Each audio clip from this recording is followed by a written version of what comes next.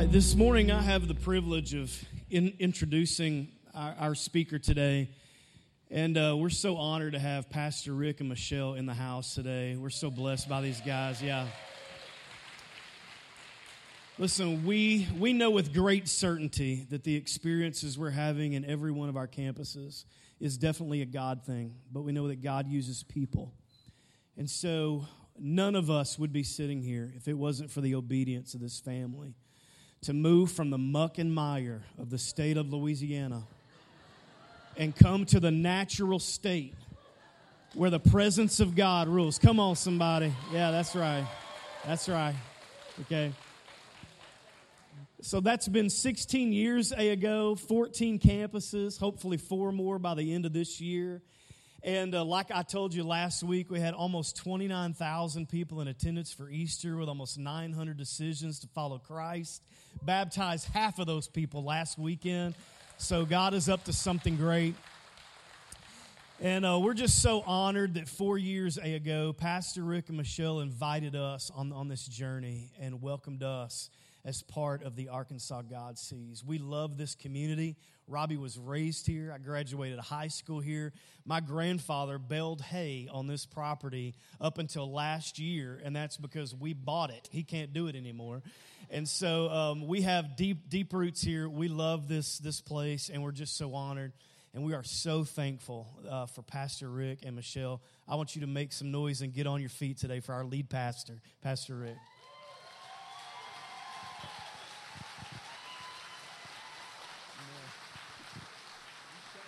Shut down your grandfather's business? Yeah. Wow. Turn to the person, keep standing. Turn to the person next to you and say, "You don't look that good."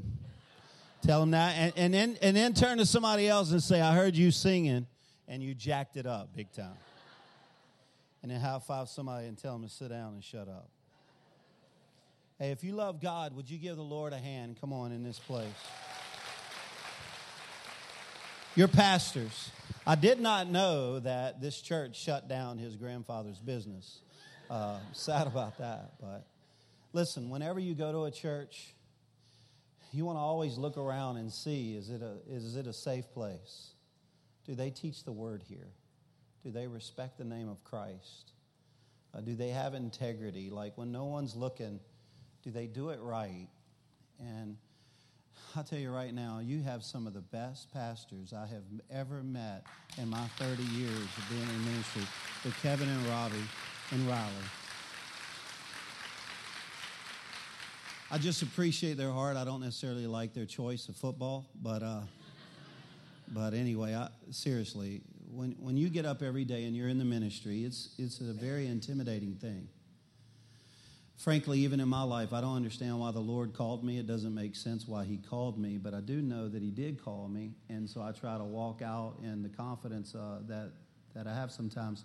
But a lot of times I don't have it. So when I pray for the Searcy campus and for the Lord's hand to be on it, you can't help but thank the Lord for people who pray and seek the Lord like the leaders that are here. And to get this campus ready for today, I hope you guys don't think this was cake. They were working on it all day yesterday, every day, up until all day yesterday, and barely got approval to move into this building. You have people on the sound board that were trying to EQ the sound for the first time with people in a room, and then you have people working in children's room. They didn't know if it was going to. The air conditioner went out because it was, because of the humidity and the temperature outside. All these things are just trying to learn. Would you give all the workers a hand, because a lot of them are seated in this room and working in different parts. Thank God for that. And then Stuart, the builder, helped. Stuart, you in this room right now? He probably's home sleeping. And would you stand up, my brother Stuart? And Kevin's been bragging about you every day for a long time. That's the builder of this building. Thank God for him. All right, I want to share my heart with you. Kevin actually asked me to share my life message on Be Real. And frankly, I've been able to speak this at just about every grand opening that we've had. I was not able to speak at your initial grand opening at the last place, so I'm very thankful to take out my heart and to share this with you. And I want you to pay attention to what I'm talking about today in terms of the values. Now, when we moved here 16 years ago, we only knew one family in the state of Arkansas, and it was crazy. It was intimidating to move here. But I had 4 kids. One of my kids is here right now. Grace, would you stand up? Would you stand? Come on, my daughter. And by the way, she's single. And I've always wanted her to marry a good Church of Christ boy, so that's why she's here. And so anyway, y'all interviews start in the foyer right after. And then Michelle moved with me because it's my wife. Would you stand up too? And so I love that lady. She's pretty, huh?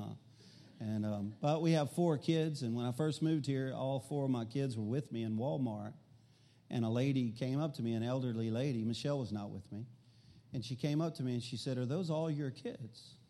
And I said, "Yes, ma'am." She goes, "You must really like kids." I said, "Well, I have 4 kids because I love my wife." I don't know if you know that. But when we moved here, my son, Tanner, who was around, 6 or 7 years of age, and Tanner was going around when we first started the church.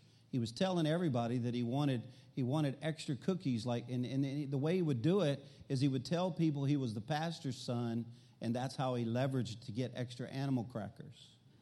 And so my wife is just not going to put up with that.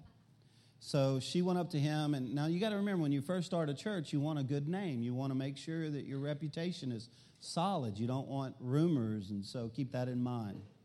So she went up to him, and she said, "Son, are you going around telling people that you are the pastor's son so you can get extra cookies during kids' ministry?"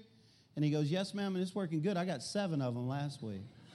And my wife said, No. That's not how we roll. You just tell them you're Tanner. That's your name, Tanner. Don't tell them anything else, just Tanner. So, true story. Next weekend, a lady went up to him. Now, remember, we're trying to have a good name. She went up to him and she goes, "Aren't you the pastor's son?" He said, "Well, I thought I was. But my mom said I'm not." So as a church, we didn't grow much that first year. I want to talk to you guys about being real, because fake is exhausting. Like, I've never met a believer yet that said, "I just love to hang out with people who are faking their relationship with God." I've never met that believer. But the Spirit of God doesn't like it either. And I'm so thankful that the Lord wants to be real with us, but the Bible says when you draw near to God, it's for a reason.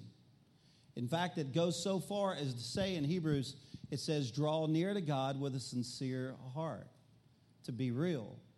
The problem is a lot of people, if they've been serving the Lord for a long time, it doesn't matter denominational background you might have or whatever it might be, if you serve the Lord for a long time, there's seasons where you get dry and you're weary, and then you know what a Christian's supposed to be like, so it's easy to get into the mode where you are no longer being sincere with your friends or your God. And this is precisely the way I was raised. I was raised in a very legalistic church. It was nothing like most of the churches that I know of in this city. It was a very judgmental church, and the people were mean that were there. And in fact, my Sunday school teacher was the meanest person in the room, in the church. And I was 8 years of age, and she would point at me, and her finger was 30 foot long, I know for sure, because that was the dimensions of the class, and I was up against the back wall, and she would say, "You're going to hell." Every week she would tell me that at 8 years of age.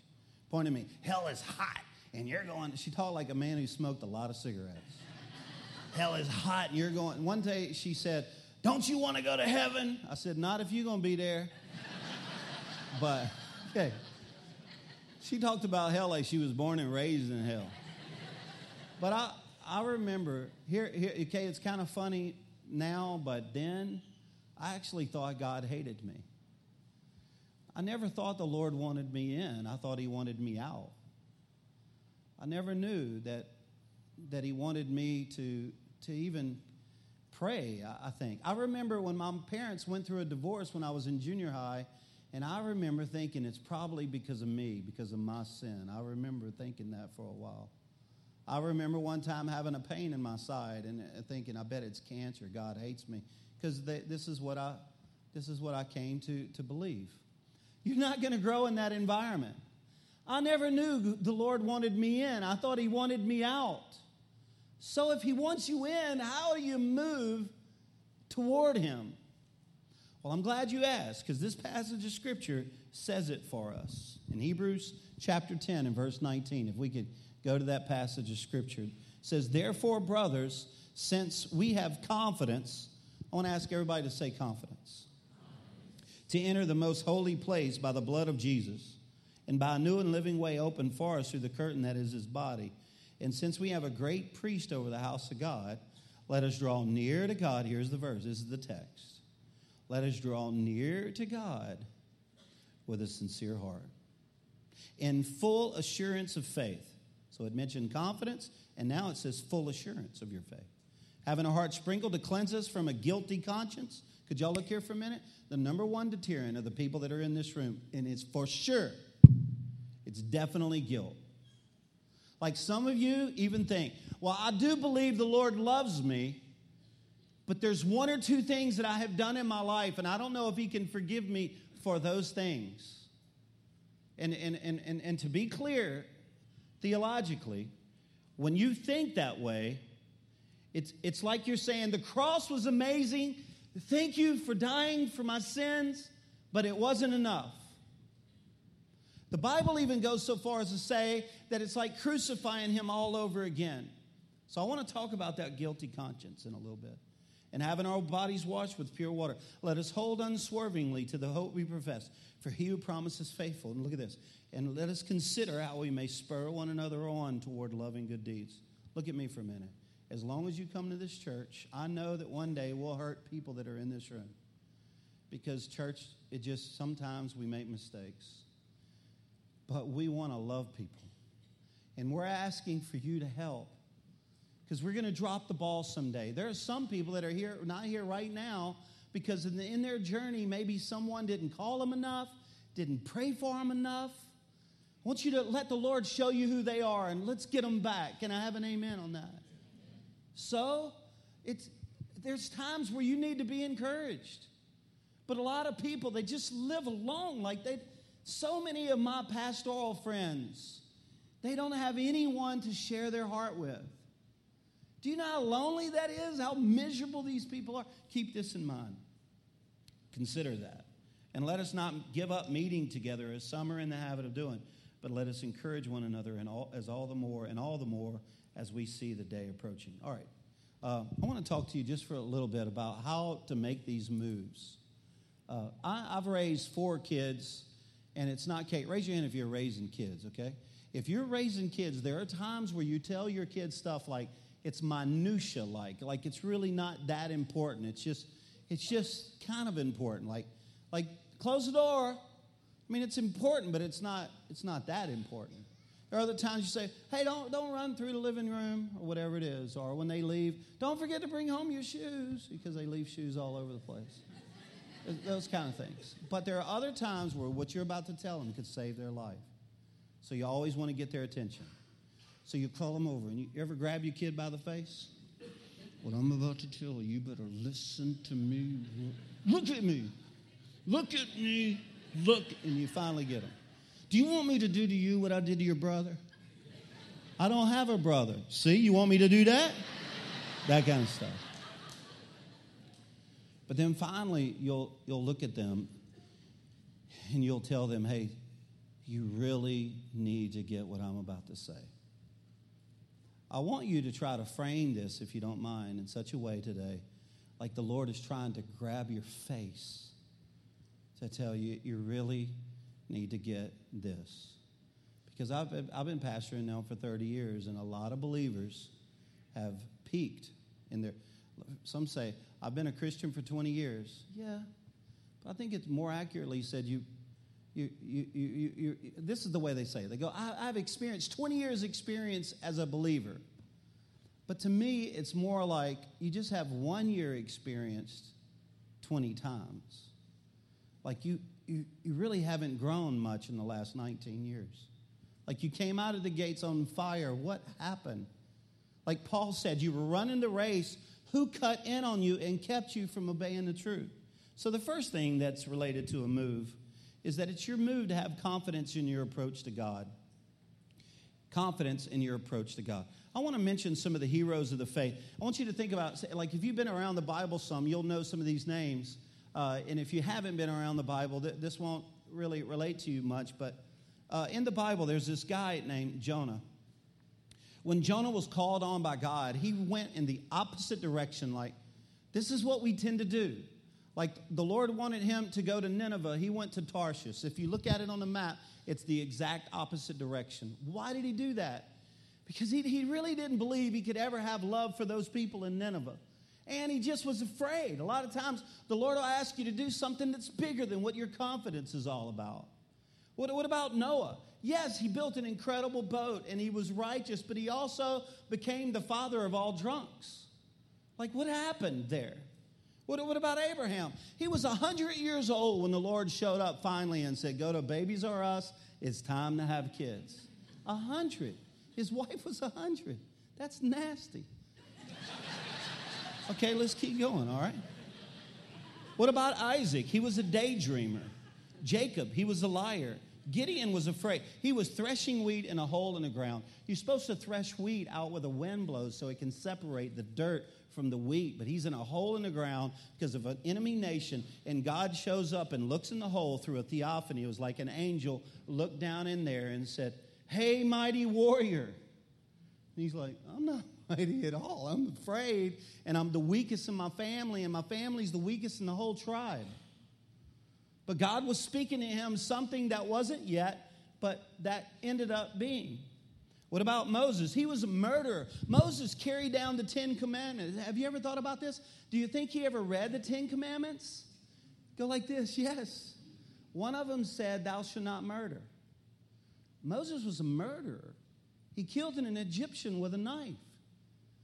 But he still brought the commandments down. If it would have been me, I would have said, and here are the 9 commandments. I would have kicked one out. I know I would have. David, he was an adulterer and covered it with murder. Elijah was suicidal.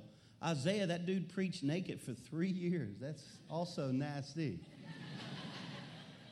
Jeremiah, way too emotional. This guy, if you read him, he probably liked bubble baths while listening to Michael Bublé on Pinterest. I know. Peter, he denied even knowing Christ. Zacchaeus, too small. Lazarus, he was dead for 3 days and God used him. What's your excuse? It's your move. Some of you might even migrate to this prayer, and it sounds so pure, but it's not. You may pray, Lord, do something in my life someday. Well, it's your move. Like he's made some major moves to reach you.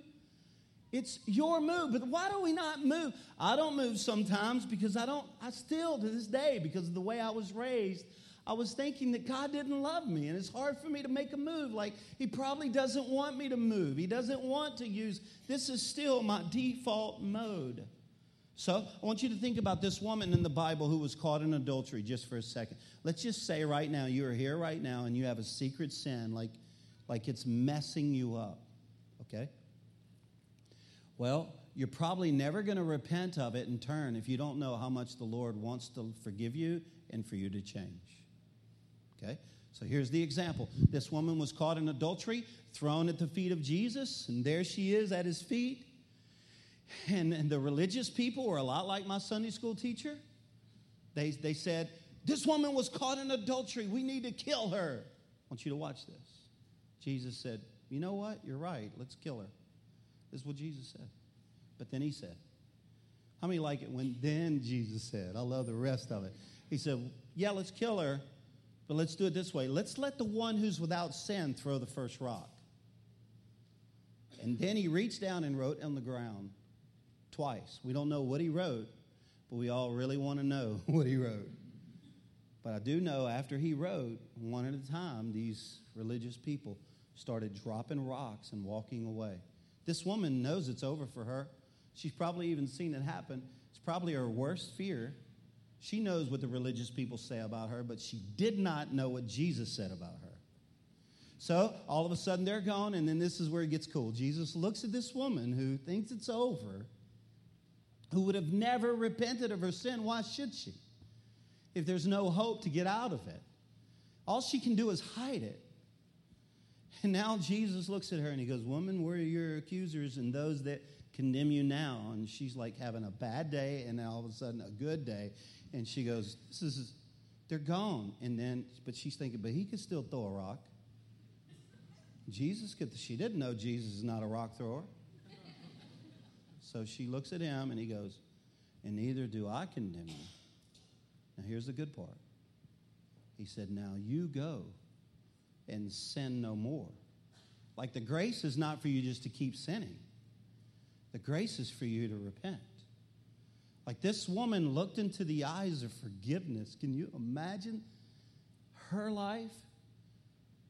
Well, it's no different than yours. To be forgiven, like there's no way she went right back into a life of adultery. There's just no way she went back. There's no way, because nothing can compete with this forgiveness. Like if he'd have looked at her and said, you trashy thing, you smell, look at the sin in your life. Let me write down all the people you've slept with. Now get out of here and sin no more. She'd have went right back in. But this is not what happened. She was able to be forgiven.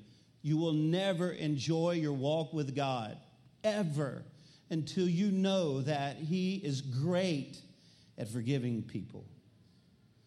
I guess this reminds me of my son. My son Hunter has always been a really happy kid. Most of my kids are happy kids, especially Grace, who's single and not married. And but my son Hunter, when he was 4 years old, I took him fishing. But we weren't catching anything, but he didn't care. He was just happy, so he just started throwing rocks. And so when he wasn't looking, I was still trying. And then I caught a fish, and he wasn't looking, so I reeled it in.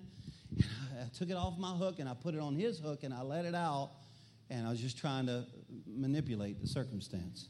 And so anyway, I said, Hunter, come on over. I think you'll catch something now. And he came over, and he picked up his rod and reel. He's like, Dad, this is amazing, Dad. He's jumping up and down. He caught the fish. He was jumping up and down. I was like, man, I'm such a good dad. The next day, I said, Hunter, what did we do yesterday? He said, we went fishing. I said, yeah, but did we catch anything? He said, no, but you did, and you took it off the hook and put it on my hook. Yeah. So I said, Hunter, you knew that the whole time? You looked happy, son. You look like you knew that the whole time. You looked happy. He said, Dad, I was happy. I was with you. All the ladies. Every time it's, oh, yeah. Because it's an incredible thing to be around joy and a Father who brings you joy. And there's no one like Father God, like to be around you. Even when life changes, like you don't get what you initially went for, if you get to hang out with the Father, it's still good. Number 2, let's keep moving. It's your mood to not be afraid. It says in Hebrews 10, it says, let us hold unswervingly to the hope we profess, for he who promised is faithful. Here's a question. Why are you so afraid?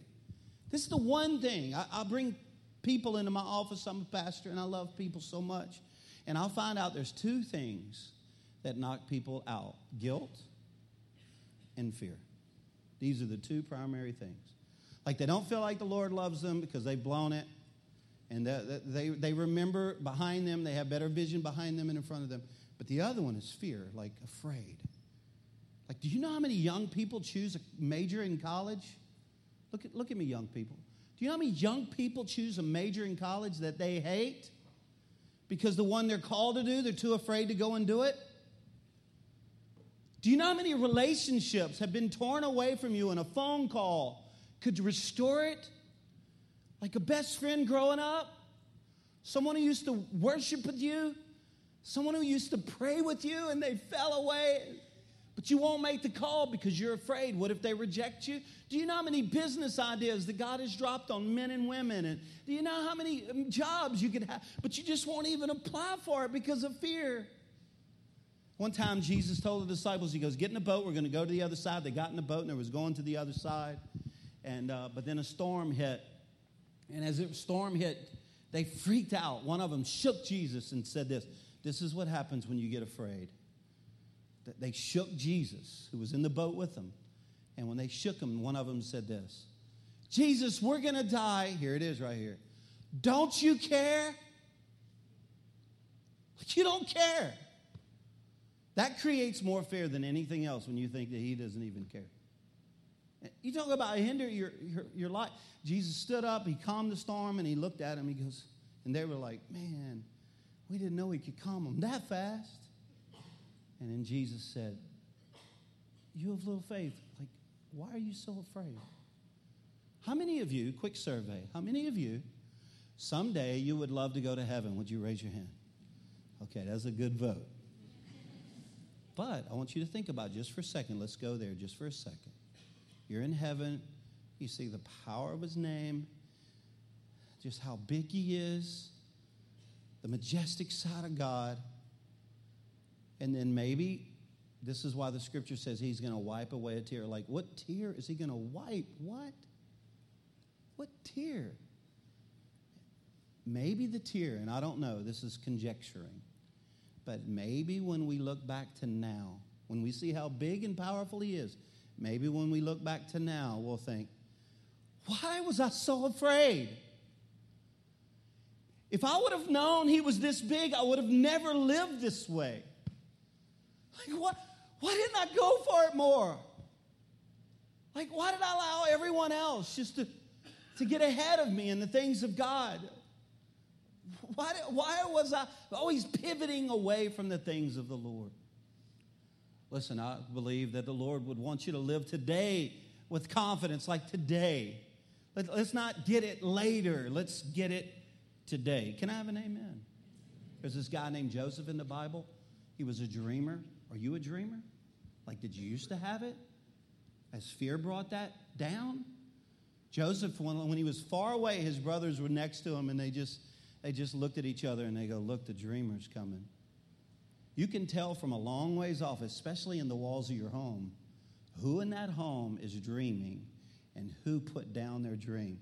And to be completely honest with you, it's tough to live in a home with someone who lost their dream. Why are you so afraid? Number 3, it's your mood to be sincere in your relationship with God and your approach to God. It says, let us draw near to God. Let's read that verse in Hebrews 10:22. If y'all could go to that verse. It says, let us draw out loud. Say it. Let us draw near to God with a sincere heart. Say it again a little bit louder. Let us draw near to God with a sincere heart. All right, let's hold it. Our approach to God, like to be real. Okay, my story, and I've shared this everywhere. This is going to get awkward, all right? I'm just going to tell you this is going to be a little bit awkward. The first year that I got married, Michelle and I didn't have a great marriage that year. Everybody has bad seasons, but our first year was just difficult. And I remember we were arguing. You know that verse that says, don't go to bed with anger in your heart? We were staying up for like the 10 to 12 days at a time. Okay, that's totally out of context. I'm kidding. But there was tough moments. Well, when I was in Bible school, this is the way a lot of Bible schools still are. Not all of them. Probably not like the one that's in this town. But a lot of them are this way. They teach you as a pastor, if you're going to be in ministry, that ministry is lonely and that you have to pray it through and that you can't have any friends. 25, 30 years ago when I was in school, they would teach you the protocol. Sit in chairs on the stage away from everyone else and that you're the anointed one. So I remember thinking, I'm not going to be able to be real. Like, I have to act like I've got it together when I don't. So I raised my hand in class. I can't have any friends? No. Ministry's lonely. I remember thinking, I'm going to hate this. So I got married, graduated from Bible school, got married, and went into the ministry. In our first year, it was not good. But I couldn't tell anybody. So I thought I couldn't. So we would go into like a Bible study, Michelle and I, and before we'd walk in, I'd put my arm around her. It was plastic. And then people would say, man, you have a great marriage. I wish our marriage was like you. And I remember thinking, no, you don't, bro. So one day I was preparing a sermon for the largest group I'd ever preached to. And I was nervous about it, trying to get my sermon together. And Michelle, I walked through the room. She said something that made me mad, and I yelled at her in my living room. And I said something like this: Michelle, shut up.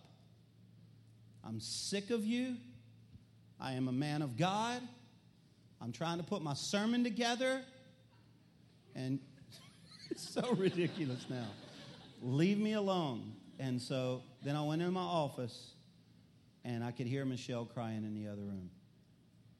I can only remember points of this. So I got on my knees, and I said, Lord, will you forgive me? And I could sense that he wanted me to go in there and tell Michelle what had happened, like I was sorry to her. Well, that's hard for me to do. To admit when I'm wrong, that's a major character flaw in me back in those days, and it's still hard sometimes. So I went in there to apologize to her, and I said, Michelle, I'm sorry. And she looked at me, and Michelle said this. She goes, who are you? She goes, I just need to know. She goes, I'm with you forever, but I need to know who you are. Are you real when you were engaged with me? Are you real with me when we were dating? Are you real with me when you're preaching? Are you real with me when we walk into a Bible study and your arm is around me? Or are you being real when you yell at me in the living room and tell me to shut up? She goes, I just need to know who you are. And I remember telling her, I don't know right now, I'm sorry. So where it gets weird is when I was preparing the rest of the sermon, the Lord spoke to me. I thought I heard just a whisper, like for me to tell the church what I said to Michelle in the living room and to ask them to forgive me. And that's when I remember saying, Lord, I can't do that. That's not how you do ministry, Lord. They taught us never to be transparent. Lord, you need to go to Bible school. They'll clear all that up. This is not how you do it. And so, basically, I decided not to do it. So that sermon was really bad. And so I asked everybody, hey, this isn't going good. And simultaneously, 6,000 people said, no, it's not good. And I said, the reason why, and I told them the story that I just told you about Michelle. The difference is when I told you it was 30 years ago. When I told them it was the day before. And I thought it was over for me. But let me tell you the truth. When I shared that with the church, it was like my Sunday school teacher became wrong. It was like he put his arms around me saying, this is my boy. Thank you for giving me something to work with. I just want somebody to be real. I looked at Michelle and asked her to forgive me, and she's like shocked. And then she did. And I learned through the process of that God is looking for people that just take their heart out and give it to him. Like, why do you live life faking it? Do you know the scripture says if you confess your sins to God, he'll forgive you? But then it says, but if you confess your sins to another friend, that you'll be healed. We have a lot of Christians who are forgiven, but they are sick because they are doing life alone. Stop it. There's no reason to do it anymore. Have a friend. Pick yourself up and walk across the room and meet someone. You can't be transparent with everyone. You can be authentic with everyone, but transparent with at least one. Ask the Lord to show you someone in this church you can be real with. This is a safe place to find a friend. Last point. It's your move to encourage others to follow after Christ. Look at this verse, Proverbs 11:30. He that wins souls is wise. He that wins souls is wise. Do you know, a lot of Christians have never really won anyone to the Lord. That's kind of a weird thing because this is the biggest commission that we have. But I get it because it's scary to witness to people. But my goodness, when you have a church that is not judgmental and that really loves people and is non-spooky, and like I'm sure a lot of churches are in this community, but this is one of them. And I encourage you to find a friend. Look, you might be going to heaven, but you're not enjoying the trip because you're designed by God to win people to the Lord. When I first moved here, and this is it, I'm going to tell you this and I'm out of here. When I first moved to Arkansas, I was shocked.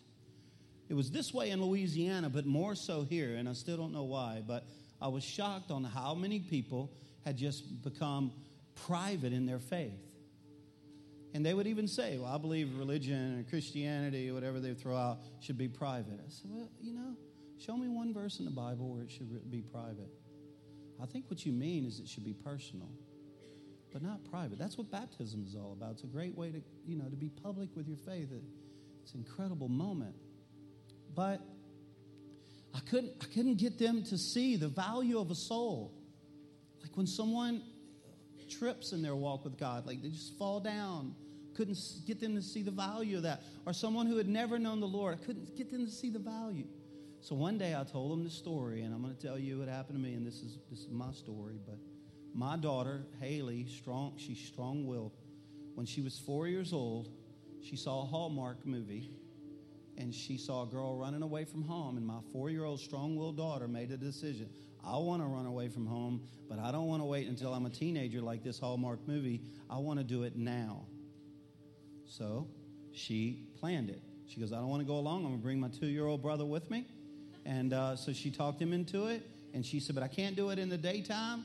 I can only do it at night when my family is sleeping because my parents are always paying attention. So I got to wait until they go to sleep. So she packed a wagon with his diapers and her dolls and some Skittles, stuff like that. And then she woke up in the middle of the night, not by an alarm clock. She was 4. It was her will that woke her up. Like, it's time. She went in there to get him, and he said, I'm too little, leave me alone. And she left him, called him a loser, and left. Grabbed the wagon and left our house and went out of our subdivision to a 4-lane highway. Busy. And walking down that road with a wagon in her nightie. Michelle and I are asleep. We didn't know. So a lady pulled over and said, hey, young lady, what are you doing? She goes, I'm running away from home, and this is so much fun. She goes, young lady, I'm going to take you back home. Get in the car, I'll take you back home. No, ma'am, I'm not allowed to ride in a car with strangers. But you can walk on this highway freely and your family, woo!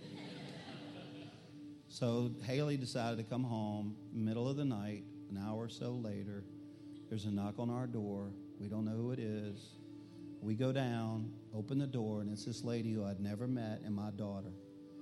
And that's where the panic attack started. I was like, Michelle was saying, calm down. So this lady told us what had happened.